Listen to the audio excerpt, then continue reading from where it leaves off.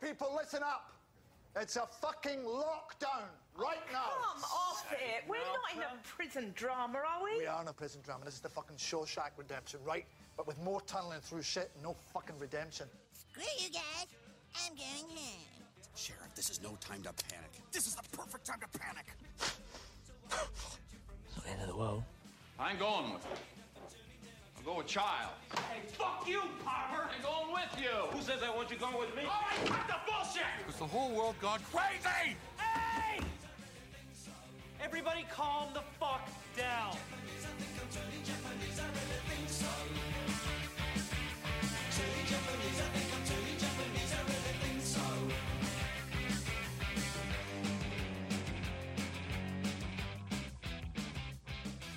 Hello, hello, hello. Welcome to another episode of Holmes Movies Recommends from the Holmes Movies podcast team. My name is Anders Holmes, and I'm joined by my brother Adam over Skype in America. That was a bad introduction. It's okay. I like the energy. Keep going. Love. No, I'm not doing that. I'm not doing that on every podcast because I'm not having you doing some weird Jane Fonda impression. Okay, so how are you? How's things going? It's cold here, even though it's mid-May. It's unnaturally cold here as well. Like yesterday, I went out to take like some photos of the nice little sunset that was happening, and it was like January weather. It was very strange. Maybe it was all that weather that you guys, with the back end of all the weather that you guys are getting, because apparently you were getting a bit of a snowstorm around the East Coast. Yeah, we didn't get any here, but it was not exactly what we'd ordered for the weekend. Yeah, I saw your Instagram post. You post like a Russian bot. You use so many hashtags that I think sometimes you've dropped your phone into like into some kind of vortex. Got to get them likes, I guess. Just write a nice caption. You don't need to use all the fucking hashtags. Well, okay. Well, I guess that's how the professionals do it. Okay, fine. Yeah, I'll try to. I do go a bit crazy on the hashtags. Yeah, you're a bit right about that. But yeah. Anyway, I'll see you tomorrow. That's our recommendation for the day. Don't use too many hashtags, you cunt. No hashtags. Yeah. Don't be an internet womble. Don't be an internet womble. That sounds like... I don't know. I was like, don't be a cock womble, don't be an internet... I don't know. That sounds like a bad Armando Iannucci insult. Yeah, that wasn't great. It's early, so I haven't really woken up yet. But okay, so what are we doing? Recommending stuff? Yeah, so it's me recommending something. So I'm just trying to think about what I could recommend. Huh? I actually watched one of the recommendations that you talked about, and that was Akira Kurosawa's Ran. Oh, it's such a good movie. Oh my goodness, is cinema in its purest form. That is a damn good film. You know, when you go to a restaurant that has a ton of Michelin stars and is really famous, and I mean, obviously, can't do that now, and this is obviously like not everyone can afford to go to these restaurants. But say you're lucky enough to go to a restaurant like that. And sometimes you just think, you know what, this is just a load of you know, fancy stuff and overpriced nonsense and you know, style over substance. Ran is the equivalent of a restaurant you go to where it's like, I will happily pay all the money in my bank account for this meal because it's spectacular and it deserves all the accolades it gets. Yeah, it's like, it is, for me, Ran is, as I think I've said this before, it is the definition of a 5-star film. It is a perfect film. Yeah, I think he did like 30 movies, and all of them have this very interesting quality to them that just, there's an underlining theme that always kind of goes throughout. And that was something that someone asked him, like, how would you sum up your films? And I think he mentioned that one of the underlining themes in his movies was, why can't people just be happy? And why can't people be happy with each other? And I think I watched 5 of his movies over the weekend, last weekend. Bloody hell. Yeah, I had a bit of a Kurosawa binge. It was quite cool. I think one of the films I'm definitely going to recommend is the film that you mentioned on the Ran episode for me to watch, and that is The Hidden Fortress, which is his film that was released in 1958 with Toshiro Mifune. And it basically is a set the template for the first Star Wars film. So is that your official recommendation for this episode? That is my official recommendation for this episode. Yes. That is a good movie. That is a really fun film. Yeah, The Hidden Fortress was a very pleasant film and very fun and humorous, and it's quite easy to see where the influence of that film lies in George Lucas's Star Wars, particularly with the two main characters who basically introduce the film to us, and that is Tahai and I'm going to butcher his name, and I apologize, Matashi Chi, and they're played by Minori Shiaki and Kamatori Fujiwara, and they're basically the C-3PO and the R2-D2 of the of this film, and they are sort of the, you know, we see the film through their eyes, the sort of lower class people who basically anytime, you know, money or gold comes their way, they try to just use that and fend for themselves and basically just say, screw you guys, we're going to take this money and go, and then get roped into basically transporting Princess Yuki and Toshiro Mifune's character to the safety of the safety of where they need to go, where they don't get, you know, killed by, you know, rival samurai warriors and things like that. But you've seen this film before, haven't you? Yeah, just the once though. But it's a great. It's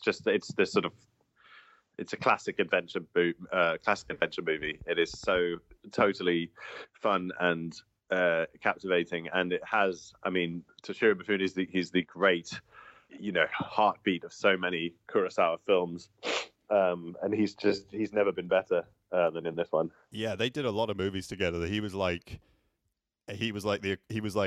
you know, his Robert De Niro to Akira Kurosawa's Martin Scorsese, and he is just he has like this really tremendous presence, and you could see it in Yojimbo, you can see it in Sanjuro and all the other films they did, even in Seven Samurai, which came out 4 years ago before The Hidden Fortress. And I mean, Seven Samurai is another great classic, but that felt a little bit more serious and somber, while this one is a little bit more lighthearted and accessible. But I mean, a lot of Kurosawa's films are very accessible because, you know, I think that's the reason why Western audiences have become so enamored by it and are huge fans of it, because of the accessibility. And, you know, you could sort of, you know, Kurosawa takes a lot from John Ford, and, you know, and then and then when they met each other, like, John Ford said, like, you like weather a lot in your movies, and Kurosawa was really happy that he had seen his films and even dressed like John Ford while he was like on movie sets. That's so cool. I didn't know that. I think like he was a huge fan of his, and it was the first time. I mean, the cinematography is great. Like, it's really, really beautiful, and it was the first time he had shot on widescreen cinematography, and it's great. And it just, you know, the locations are so cool, and it just, like, I think they were filming just at the bottom of like Mount Fuji, I think. Oh, really? Yeah, like where the fortress is and stuff. It does remind me a little bit of Tatooine, where R2-D2's, you know, going around and then the Jawas show up. Does remind me a little bit of that. I don't know if that's like an obvious reference. Like, that was an obvious reference from George Lucas in the first Star Wars movie. I mean, when you watch this film, there are a ton of obvious references to Star Wars, or obvious references in Star Wars to this, and influences. I think the idea of a hidden base in the desert is not like exclusive to Kurosawa or anything, but it's pretty clear that in the first Star Wars film, this is a major touchstone. I mean, you look at how Obi-Wan Kenobi is dressed. You look at the narrative about, you know, teachers and students and these so-called knights, and, you know, an imperiled prince, the bickering droids, as you mentioned. You know, like, it's not. Like, there are a number of really striking similarities, and that's not to say that Lucas is just, you know, being a copycat. It's a loving sort of appropriation, I guess, is the best way of putting it. But I think, you know, that I think anytime you see if there's a similarity between Star Wars and this movie, it's probably not an accident. Yeah, I think the two peasants, Tahai and Matashishi. I'm sorry, if I'm saying the names, if I'm pronouncing the names wrong, but I mean, I know Toshiro Mifune and Misa Ohira, who plays Princess Yuki. I know they're very good in the film as well, but I think the stars of the movie are Minoru Shiaki and Kamatari Fujiwara. They're basically the stars of the film, and I love just their bickering and just like, I don't know. There's a scene towards the end of the movie where they just like, oh, we should just be friends and everything like that, and then they find all this gold, and then they start bickering again. I laughed my head off because it was just so. I think it's sort of like a nice little dig that Kurosawa does it. It shows humanity. As soon we can't be generous to one another when like money and greed and power kind of comes in the middle, and it sort of tears us apart a little bit. It's what I was saying before with like, why can't we just be happy with each other, and why can't we be happy? I think that theme is very much present in the Hidden Fortress. Yeah, and I also really like the character of the other warlord who switches sides at the end. He's great too. I can't remember his name now, but that's a really fun bit. Sorry, actually, that's a bit of a spoiler. Whoops. But let's not reveal who it is, eh? Yeah. But yeah, I think for most people, right, Seven Samurai is the canonical, basically the canonical Japanese movie, let alone the canonical Kurosawa film. And then after that, I guess it would be Rashomon. Rashomon came out in 1950. Right, but I'm just talking about what's sort of best known outside of diehard Kurosawa fans or whatever. Yeah. And I think that Seven Samurai and Rashomon are probably the top two, but Ran and Hidden Fortress are. I haven't seen Seven Samurai, but those are my two favorites. So I would strongly urge people to see it, and it's easy to see. I think you can find it on loads of streaming platforms. Hidden Fortress. I know it's on the Criterion channel here. You'd be able to get it on DVD. You'd be able to see it anywhere because it is very sort of enshrined in cinema history. The BFI have like a lot of Kurosawa's movies on DVD. You can get it in like, I think it's part of like a classic Akira Kurosawa classic collection or samurai collection or one of those things. So you can easily get a hold of it there. And also, I mean, I saw them as well, but I loved Yojimbo, which is basically Fistful of Dollars, and then Senjuro, the sort of semi-sequel where Toshiro Mifune's character shows up. Those I would definitely recommend as well. And I think I like how George Lucas, he the obvious influences of the Hidden Fortress are in Star Wars, but also I love the fact how him and Francis Ford Coppola, they got one of his films made when financial aspects fell through, and that was Cage Musha, the Shadow Warrior, the 1980 film, which was basically regarded as his warm-up to Ran. So, they were able to get that film made and get it out there and distributed in Western audiences, and I think it went to Cannes, and I think it won the Palme d'Or. Oh. So that's pretty good, and it was also nominated for Best Foreign Language Film and things like that. I mean, I would say Ran is better, but that's not saying that Cage Musha is not a lesser film in any stretch of the imagination. There's some beautiful moments, and there's a lot of nice little scenes and stuff, and they used a lot of extras for one battle sequence. I think they used like 5,000 extras. I love that the amount of when you get into those. I mean, there's something very intimate about moments in Hidden Fortress, for example, where it's just like a couple of characters, but then you do get these battle scenes that are just enormous, and it's great that he can sort of pivot between the two, and I think he does that brilliantly in Ran as well. You have these scenes between one or a couple of individuals, and then in other moments you have these like epic, Armageddon battles between thousands and thousands of people, and it's stunning stuff, as you say. It's like pure cinema. It's a fucking roller coaster ride. Yeah, you really get transported. It's very immersive. You feel like you get transported to that period in time, and I mean, I know nothing about Japanese history or anything like that, but it makes me watching the films and just seeing the time and when it was, that it's set. It makes me want to read a bit more about what was going on in the periods that the films are set in. Oh, definitely. The love for history and the love for the period detail and just in the way that the makeup is done on, especially in the female characters, and he's so wonderfully evocative of it. Something again, like you, I have no real frame of reference for. But yeah, it's very captivating. I think that's the word for it. Yeah, and also just like even though it's like a really fun, like fast-paced film, there's still like a nice little bit of complexities with the characters. They feel very multi-layered. There's a lot of interesting aspects to them. Yeah, they just feel really fleshed out. I think I think there's a even though he may have got his influences from other people, and he was obviously criticized for it, but without Kurosawa, we wouldn't get something like Star Wars or even Clint Eastwood and Fistful of Dollars or anything like that.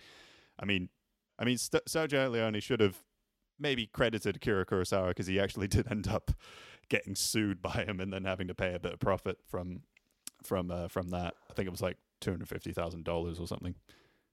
Yeah, and it's not like there hadn't been another Western remake of Kurosawa done only a few years before. I mean, the Fistful of Dollars is 1964, isn't it? And Magnificent Seven comes out in 1960. Yeah, it was 1960. That's right. Make sure you get the rights, people. Right. I mean, it is a bit cheeky to and a little bit racist to assume that because the film is made in Japan, you can just remake it and get away with it. I mean, it's not. That's not really cool. But anyway, we're glad that he sued and got what he deserved from Sergio Leone. Yeah. Anyway, people should really watch this film. It's fantastic. Yeah, you should definitely watch like all of. I mean, try and get a hold of as many of like Kurosawa's films as you can, because they are definitely worth watching. And I think people really owe. I think anyone who like makes films has obviously seen his films and taken something away from it and been inspired by it, and I think his legacy lives on in many other people's movies, and I think that's great. I think so. I mean, I think genuinely he's one of the few non-Anglo-American directors who your sort of average film goer will have really heard of, along with people like Fellini, Sergio Leone, and perhaps someone like Renoir or Truffaut or Godard or someone like that. But he's really up there in terms of famous directors. I suppose Bergman is another example. Lars von Trier, for different reasons. You've got a very it's a hard, because it's so dominated by Hollywood. It's a hard medium to break into globally, and so the fact that Kurosawa is probably as well known today as someone like Ingmar Bergman and Federico Fellini is a serious testament. So, yeah. He was a big fan of Satyajit Ray. Yes, Satyajit Ray was and is not as well known probably, but is I'm glad he was a fan of his, because actually there are also similarities. Anyway, we could be writing this dissertation for a long time. Let's get out of here. Yeah. Well, that's my. That's my recommendation of the day, The Hidden Fortress. You can check it out on DVD or online on the Criterion channel. So do check back next time to see what Adam is going to be recommending. Absolutely. All right, then. See you later. See you later. Bye.